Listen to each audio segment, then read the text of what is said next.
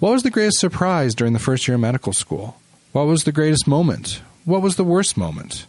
What is BMX motocross racing? Today on Talking Admissions and Med Student Life, I interview Missy, who is a first-year medical student who recently learned she graduated into her second year. Helping you prepare for one of the most rewarding careers in the world. This is Talking Admissions and Med Student Life with your host, the Dean of Admissions at the University of Utah School of Medicine, Dr. Benjamin Chan. Cool. Well, welcome to another edition of Talking Admissions and Med Student Life. I've got a great guest today. Just graduated first-year medical student, now a second-year medical student. Say hello to Missy. Hi. So let's kind of talk about med school and your experiences during first year. So let's kind of go in reverse. I mean, you just had your big final. How was that? It was a little nerve-wracking. Okay. I think we did it in a new style, which I think is going to be great for the incoming classes. I think it's going to be really beneficial for just kind of getting everybody ready for step one, which is what we all obsess over. Mm-hmm. But I really don't think at the end of the day it was that bad. It was just something you kind of blow out of the water. So what was the new style? So we were doing more the USMLE style questions rather than just the questions that our professors were writing down. And some of our professors, for our normal quiz questions, actually do write USMLE style questions, but some of them, just because we don't have the full background yet, are only writing 1 or 2 step questions rather than the 2 or 3 step questions that are a little bit more in depth. So what do you mean by 2 or 3 step questions? For those who are not familiar with USMLE style questions, it's kind of a much more complicated version of, if there's a yellow vehicle coming down the street, what is it? And you'd be like, oh, that's a bus. It's a bus, right? Yeah. You're like, yes, got it. I got knew it, the bus. But instead, it's like, so there's a yellow vehicle coming down the street, and it's the bus. And you're like, no, I already knew that. And then it's like, okay, so who would be driving that? Or, what would be going on? And it's obviously a lot more complicated than that. It's, here's this organ, and it secretes a hormone that does this. And you're in your mind saying, yes, I know what that is. I know what the hormone name is. I know what it is. And Yeah. you're so excited. And then it tells you what it is. And all of a sudden you're a little bit deflated because that was about all you knew. And then it asks you what that hormone does. And so I think it's just getting used to kind of being comfortable in the situation where you have to think a little bit longer and a little bit more thoroughly on what you're looking at. Excellent. So this final, was it comprehensive? Was it material from the entire year? Yeah, so it was the whole year, and our unit directors had sat down and had gone through everything that we had looked at for molecule cells and cancer, host and defense, and then phase 1, which is kind of Foundations of medicine. Yeah, its own like full comprehensive version of this is everything you're going to learn. And so it seemed a little bit overwhelming, but I think when you sat down and really just worked through it, it wasn't that intense. It did take a lot of time though. Yeah. How many questions? I think it was 145. Well, that's a lot of questions. Yeah. And for 3.5 hours? 3.5 hours. Okay. Yeah. All right. And I know they did a lot of, they were very big on, privacy and security. And I think everyone was kind of scattered taking the test in different locations. Yeah. So we actually went down to the Marriott Library. Oh, okay. Which is the undergrad library, and they have a whole bunch of computers in a computer bank, and it's very secure. Like you go in, and you don't even get to bring in anything besides your ID and what you're wearing, basically. And you log in and basically just start your test. They give you earphones, or not earphones, earplugs.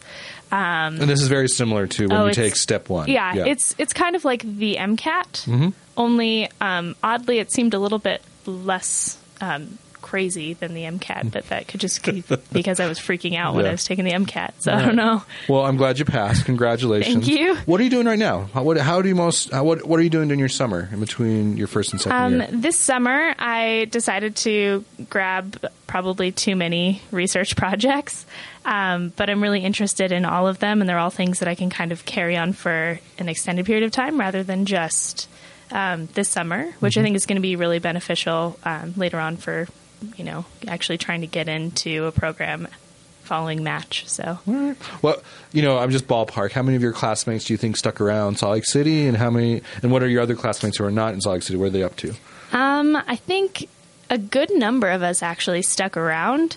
I'd say at least 50% are still here. Doing research. I think most of them are doing research of some sort, whether it might not look like lab research or research where they're actually like sitting in the clinic. I think they're still doing something. So they're doing something along the lines of, analyzing data, or they're doing their own research project. There's actually a whole bunch of us who have kind of like your own project that you're piloting and moving along just with the support of somebody else. And then, the other 50% or so that are gone, they're also doing research. They're doing it in Africa or Indonesia, cool. or, they're definitely getting in something, but I think a lot of us are really focused on making sure that we get a little bit of time off too, so we don't burn some out. R&R. Yes. Yes. Yeah. So what are you doing this summer? Are you traveling or? So I'm going to be biking a lot because that's that's your what I passion. do. That's what I do. We're going to talk about that at the end of this podcast. Yeah. And then I think I'm running a baby try at the end of the month, and then So a baby triathlon, or are you going to try to have a baby? It's a sprint. Oh no, I am not having a baby. Okay. All right. Not right now, at least. All right. Yeah, no. So I'm running a sprint try in St. George. And they call those baby tries. Well, it's a baby try because otherwise it gets confusing with the different lengths of. So how much length is it, or how much time? It's like a 5K and like a 12-mile bike ride. It's basically what we did for 4th Street Clinic. So something here. would probably kill me, but is a baby triathlon for you? Hopefully it wouldn't kill you. It only takes like, an hour or two. Do they have like a teenage try and then like a young male, young adolescent? Kind of. So it goes all the way up to like the Olympic Okay. like triathlon, and then past that it's like Ironman and like the other crazy things that people do. Wow. Like I'm not doing those. Okay. I'm not a good swimmer. So All right. So let's get a little back on track. So a question I get a lot, Missy, is how do medical students get their research up? How easy is it to get research opportunities here? You can talk a little bit about that. Because I get that question a lot. I go out there and do presentations, and people are, it's very hard for undergrads to imagine what it's like to be a medical student and do research at the same time. So how does that work? So I think it takes planning, first off. You have to kind of at least have an idea of what you're interested in, and then do a little bit of groundwork to know what the other people around you are interested in. But the second that you do that, you basically just email them or walk up to them following a grand rounds, or have somebody else that knows them introduce you. It's really easy. For the people that I'm doing research with, one of them I met because I tore my ACL. And I'm sorry. It's all right. Okay. You've recovered very well. You walked into my office. I've recovered very well. Yeah. And, now I'm doing research with him. And then another one of them, I was really interested in doing orthotrauma stuff, just to kind of see a different light of ortho. And so I basically emailed him, and he didn't respond. So then I emailed him again, and then he did respond. Okay. So some persistence. I think it's a little bit of persistence. And I think, honestly, it's just like doing research in undergrad. You just have to ask, and you have to be kind of persistent in making sure that they really know that you're interested. Because a lot of people will say that they are, and they're kind of just throwing it out there as a going through the motions. Yeah. Well, something I always say, and you can agree or disagree with me, I tell undergraduates, applicants, that once you're in medical school, you've kind of cleared this bar. Yeah. And that the faculty here, once they know you're a med student, you kind of cut all through the red tape, right? You kind of mentioned it, you just approach them after class or after a grand rounds presentation and just see if they're interested. It's a little bit easier to kind of just jump into it once you identify yourself as a medical student. So would you agree with that? Or? Definitely. One of the people that I'm doing research with, actually, he realized 2 days ago that I hadn't given him my resume yet. So he actually basically didn't know any of my background or any of the things that I had, been interested in previously, any undergraduate work or anything like that. And he was still, full into it, just saying, yeah, like, come do research. Let's do it. This summer is going to be great. I was like, okay. All right. So, you know, I think they're a lot more open and a lot less intimidating than they seem. But that's a little scary, I think, when you haven't been in the atmosphere of it yet. So, have you felt like competition from your classmates to get into some of these research roles, or are there enough faculty that everyone's kind of getting their needs met? Well, I think that there are enough faculty, but I think there are a few faculty that are very prolific in their work, and so I think a few students really hone in on that, and they're, you know, thinking papers and churning stuff out, and so it kind of just depends on your style a little bit, because I think that, I mean, there's not really competition unless you know, actually sit in that mind frame. But I do think that there are, you know, a few different attendings that have they're a lot popular. of people following them Okay. around. Well, So good to know. Good to know. Well, let's switch gears, Missy. So, you know, your first year is under the belt. You know, and you know, like, people are just, you know, if you could imagine a year ago, you know, the summer right before med school starts, you probably had a lot of questions in your mind, maybe some anxiety. It's like kind of the great unknown. What advice would you give to students who are in your shoes right now? Like, what turned out to be true? What turned out to be kind of, just something that got built up in your mind that wasn't true? I mean, what would you say to people? First, I would say get to know your classmates right off and don't be afraid of them. 'Cause I'm outgoing, but I'm actually kind of a little hesitant when it comes to new people, especially new people in a place where they might have known each other previously just from classes or just from being around. And then, other than that, I think a lot of information was presented in phase 1, and we talk about the drinking from a fire hose thing. But I think the more that I look back at it, that analogy is kind of does a bit of a disservice, because there's a lot of information, but if you actually take a step back, just take a deep breath and look at it, there are maybe 4 or 5 things in each lecture that you really need to know, rather than you need to know every single word that's coming out of their mouth. Please write it down and maintain panic mode. So I think that would have been a lot, more beneficial for me to kind of know that ahead of time. I also think it would have been good to kind of know where you are. I had a few classmates who they didn't really know where the grocery store was yet, so scope out where you are before you start school, because it gets scary. Were you one of those people? I wasn't, because I lived here, but I saw some people, took them on some grocery runs. That's because good. That's good. You get a little nervous and you don't know where you are, and it's just nerve-wracking. But yeah, I mean, it's really, be excited, because it's going to be really fun, but also know yourself well enough to know that you can do it, and take a big deep breath and maintain the things that keep you kind of sane, the same Grounded. way that you would the same way that you would when you were getting ready for your MCAT or getting through school. If you're an ultimate frisbee player, go play ultimate frisbee, and then come back and you'll feel 10 times better, and you'll do better as well. So great. Best part or best memory of first year? Best memory of first year. Well, Dr. Morton sings some beautiful, beautiful songs, and I think I've heard that. Astounding. I'm still putting pressure on him to release a CD or an iTunes or well, something. I mean, like we that. could kind of do it for him. I did record some of them on my iPhone. What was his best song? What was the best rendition? He did one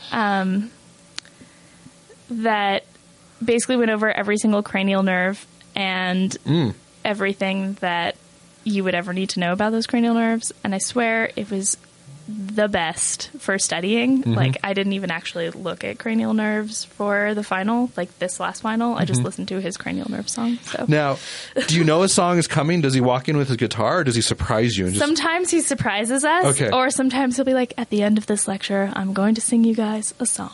And it's always with a guitar, correct? It's always with a guitar. I don't think he's bold enough to go a cappella. No, not yet. But I think if we got like Pippet and Lindsley and maybe Formosa together, we could get a nice chorus in the background. Get some side shuffling, some snaps. Oh, that'd be awesome. All right. So, Dr. Morin, best memory of first year. What was your most challenging memory? What was the hardest part about first year? Hardest part about first year. So, I think a lot of us, I think the hardest part would be kind of realizing that you're not going to do a 99% on every exam or higher. That was a little shocking at first. You know, and just that feeling that you just don't feel very good about yourself. And I think that's where, you know, like if I had somebody, you know, tell me realistically, like, I'm not going to fix it right now, you should go for a run or go for a bike or go for something like that. Just get out of your head for a second and then come back and reevaluate. I think that would have been really good. Because at least for the first time that I did worse than I had expected, that was definitely really difficult. Kind of a gut check moment. Yeah, it was definitely like, do I belong here? And then you go through that whole thing that I think almost everybody does when they're getting ready for med school. Like, is this where I'm supposed to be? Is this, you know, what I want to do with my life? You know, and I think that those are good moments, actually, because it's kind of like when I think almost all of us had a physician tell us that this isn't what we wanted to do. And if you're that easily swayed to be told that that's not what you want to do, and you believe them, then you don't want to do it because you don't care enough to keep going. Okay. So I thought it was awful and good at the same time. Well, I remember, and it sounds like similar, that when I was an undergrad, it just came easy. You know, grades and studying, it just kind of came easy. Yeah. And then what I'm hearing from you, Missy, and the same thing for me, is like when I hit med school, all of a sudden it wasn't easy anymore. It was hard. Yeah. And it was different. And it required different ways to kind of study or approach things.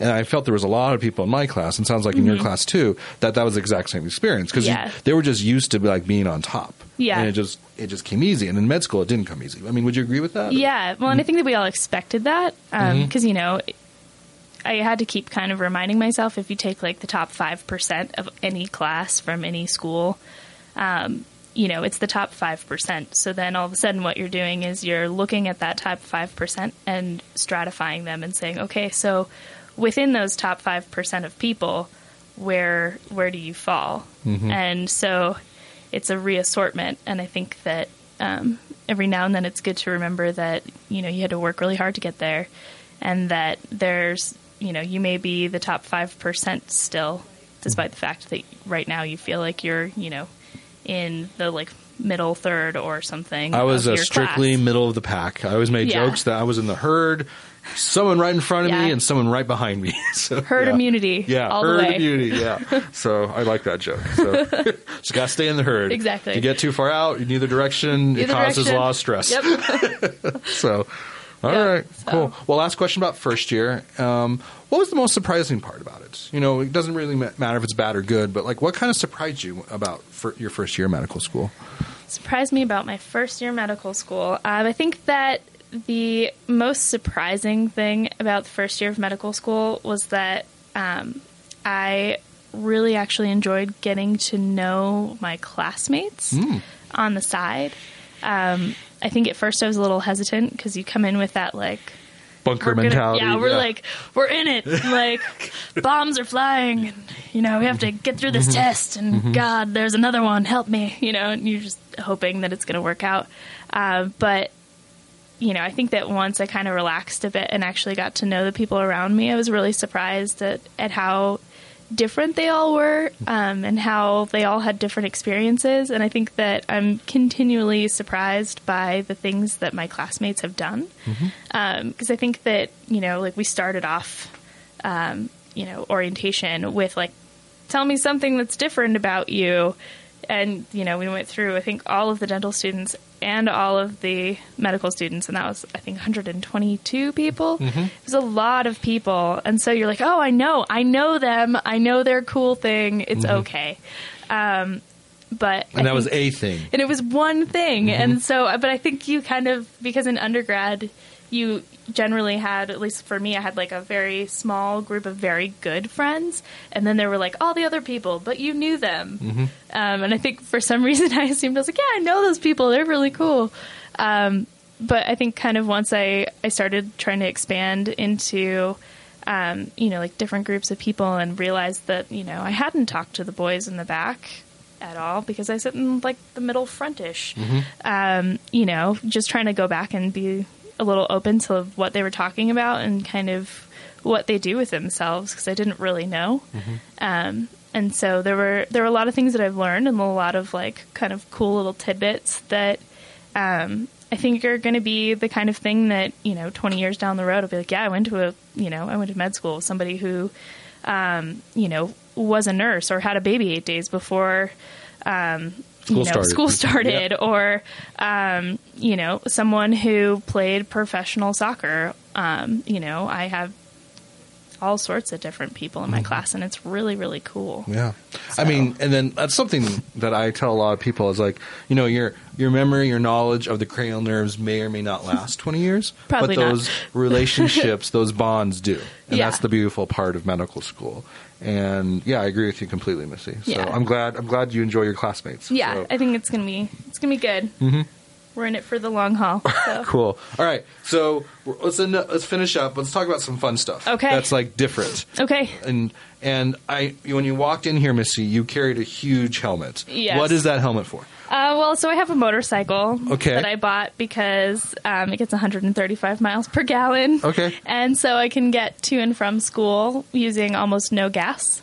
That's good. Which I appreciate. Do we have good motorcycle parking here? We do. Okay, good to know. I did not know that. Right in the A area, which when you get here, you will understand how awesome that is.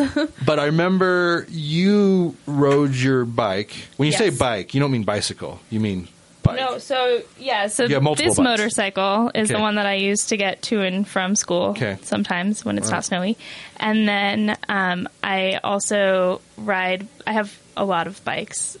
So I have downhill bikes, I have cross-country bikes and road bikes and BMX bikes and all sorts of things.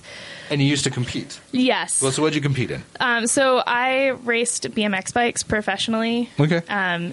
Basically into college, and then now I ride on the side still. So that's fun. For those who are uneducated in this area, which includes myself, so what's BMX? So BMX is bicycle motocross. Okay. It's actually one of the newer Olympic sports that you can see. So it's basically 8 people in a gate max.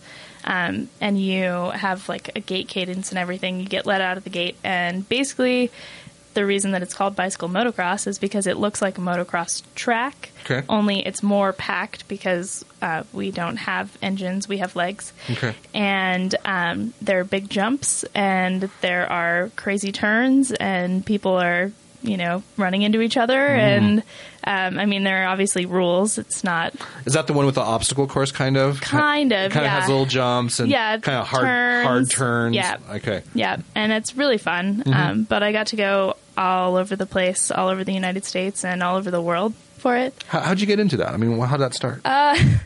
So I had a neighbor who... he walked up to me one day, and, he was like my best friend. How old are you in this? I was like 11, I think, barely 11. He was like, I found this cool thing, okay? And I was like, awesome. What is it? He's like, BMX racing. And I was like, okay, cool. Like, let's go do it. And he goes, no, you can't do it because you're a girl.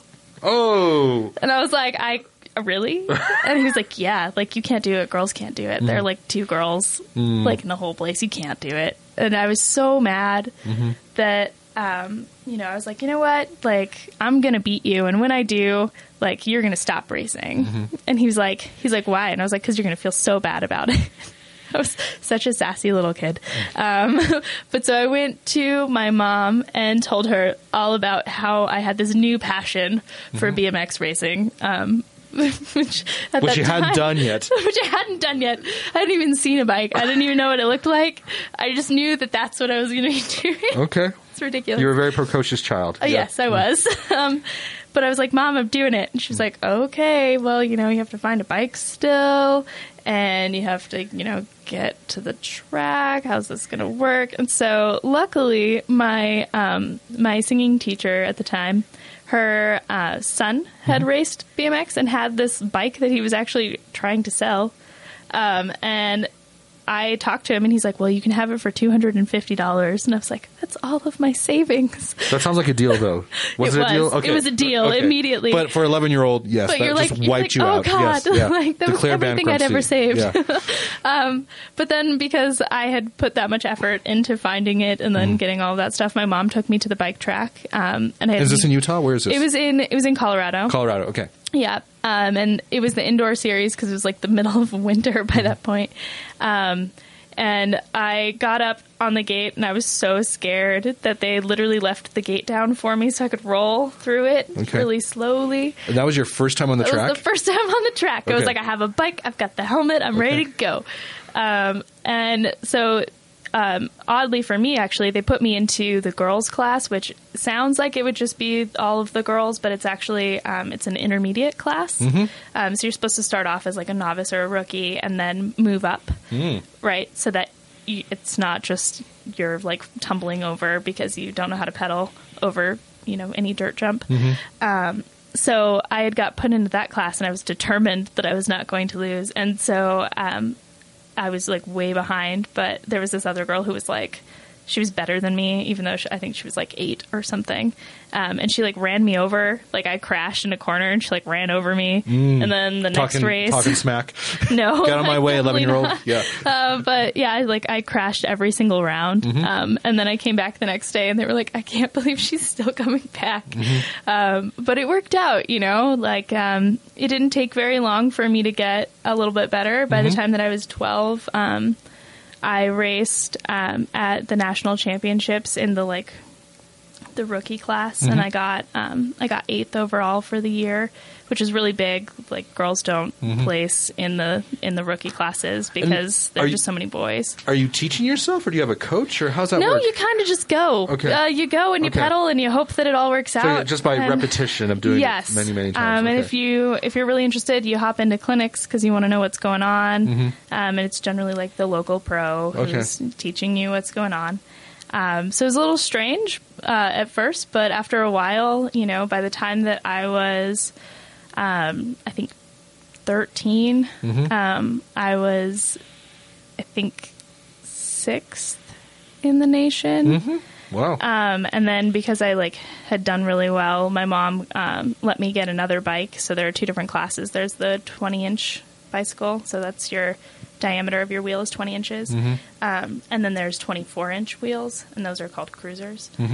So class and cruiser. And that's harder. So cruiser is harder for a lot of people, but cruiser for me was a lot easier. Okay. And I don't know why, but I was just a lot better at it. And so I would make my mains still, make my finals on my class bike, so my smaller bike. But yeah, I got really good on cruiser to the point where I didn't lose ever. So was there any point in time, Missy, that you thought about going pro? I mean, can you make a living off this? So I did go pro. Okay, so you were pro. Okay. Yep. So I went pro, but the problem with that is that when you go pro, you can't race the bigger bikes anymore. You only race your class bike, which just meant new challenge, going for it. We'll see how it goes. And it just so happened that was around when I was 16-ish. And I was going to boarding school and doing a whole bunch of crazy stuff. So there was a lot of time spent just, training.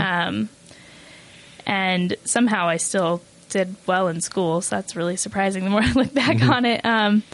But yeah, I got into being a pro. I got sponsored. So when you wear your little uniform, it was you had little decals everywhere? Yeah, or you had the decals on the bike? Yeah. Yep, so we were sponsored first by Monster Energy, and then we were also sponsored by Intense Bicycles. So going back to Monster, the energy drink, right? Yeah. Did you have all you can drink? So they gave us cases for each race. They'd give you a case, and then you'd come to the next race and they give you another case, and would you drink all that between the race? No. Were you supposed to drink it in the middle of the race? How did this work? No. So actually, because I was racing professionally, it was actually some of the stuff that's in Red Bull and some of the stuff that's in Monster Energy, you actually aren't allowed to drink. So it makes me laugh every time I see like the Red Bull people and the Monster people, the Rockstar people, because if they're actually getting drug tested by the U.S. Olympic Committee people, which they are, they're not allowed to drink any of that. So this is the definition of irony. Yes. Okay. So they're not allowed to drink it because it has basically like vitamins and things that supposedly enhance your abilities to race, even though I don't really think they do. They just dehydrate you. So, but yeah, so that was kind of funny. But instead what I would do is take those back, and then I'd kind of pawn them off on my boarding school friends. So it kind of turned into like, I'd go to a race and then I'd sell like Monster Energy drinks for $1. You were very popular after the race. Awesome. So, yeah. So you said really international. So where have you gone racing? Where have I gone? So I have gone basically to every corner of the United States except for Alaska and Hawaii for riding my bike. I have done world championships in Brazil. I've done them in the Netherlands. I have done them in Perth, Australia. Wow. And in Canada. Did you have a rival? For some reason, I've been inundated with like Fast and Furious scenes. I just like imagine. You know, I kind of did at one point. Okay. The worst part was that this girl was actually like on my team. Okay. Ooh, this gets deep. Yeah, it gets really deep. Sounds like movie rights. Oh, almost. But so part of it is that, you know, there are all sorts of different types of people that race. And this girl, she was from Las Vegas, and I think that me growing up kind of in a farmish area, I was like, hey, everybody, how are you doing? So good to see you. And she was a little bit more gruff, I would say. Your country charm did not work on her. No. Okay. If anything, I think it made her angry. And so, you know, I think at that time too, like you're growing up and sometimes people don't know exactly how to express themselves. So like she'd be like, yeah, good luck. And then she'd like nail me in the arm, like really hard, like right before I'd race her. And I was like, this is abuse. Like, you know, because I totally went into the like little like country girl being like, oh God, like, why are you hitting me? This is how they say hello in Las Vegas. Yes. But no, but you know, I think she meant well. She just like didn't know exactly how to express the same thing to me in a way that I understood it. And so we would race, and like I remember the first time that I actually beat her, because she was about 1.5 years older than me. I was going around a corner. And I didn't think that I could actually beat her. It was this like mental block of she's bigger than me, she's faster than me, I'm never going to beat her. This is awful. And I remember going around a corner, and I had never talked during races ever. Like there were some people that, you know, they would be like going over a jump. They'd be like, like, what are you doing over there?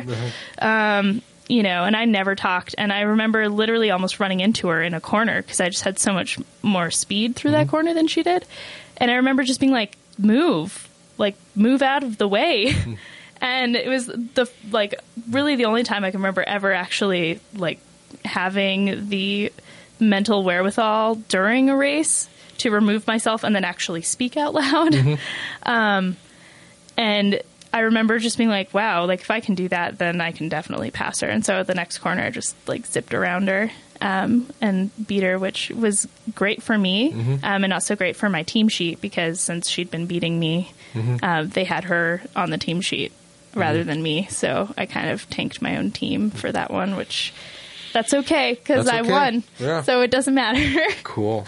Wow. But yeah, it was really great. And I think honestly, the coolest place that I had been for biking was definitely Brazil, because I got to see all sorts of different crazy things. I got to see the big slums in Sao Paulo. I got to see just the people that live there, and favelas, right? Is that what they call them? Yeah. And it was really it was very different to come from, you know, Colorado, where, you know, it's like kind of a farming-esque community, but you know, nobody really farms. They just have alfalfa fields that they have other people cut. And big machinery. Yeah, you know, like they're like, I live in the country, and they're really proud of that. To go from that to seeing people who are living on hills that we would never build on here, and in conditions that we would deem to be unsanitary, but also like unsafe. Yeah. You know, that was a big shock, I think. And so I'm really grateful that I had those opportunities, because I don't think that otherwise I would have kind of honestly been brave enough to go to those sorts of places and see those sorts of things. So it was really cool. Well, last question, Missy, before we have to go. Where did your desire to become a doctor, where did that come from? Was that part of, you know, I assume you saw a lot of crashes. I mean, did that kind of come from that? I mean, so where did that come from? How did you decide to go to medical school? Well, so I think it kind of started, my sister growing up had chronic asthma.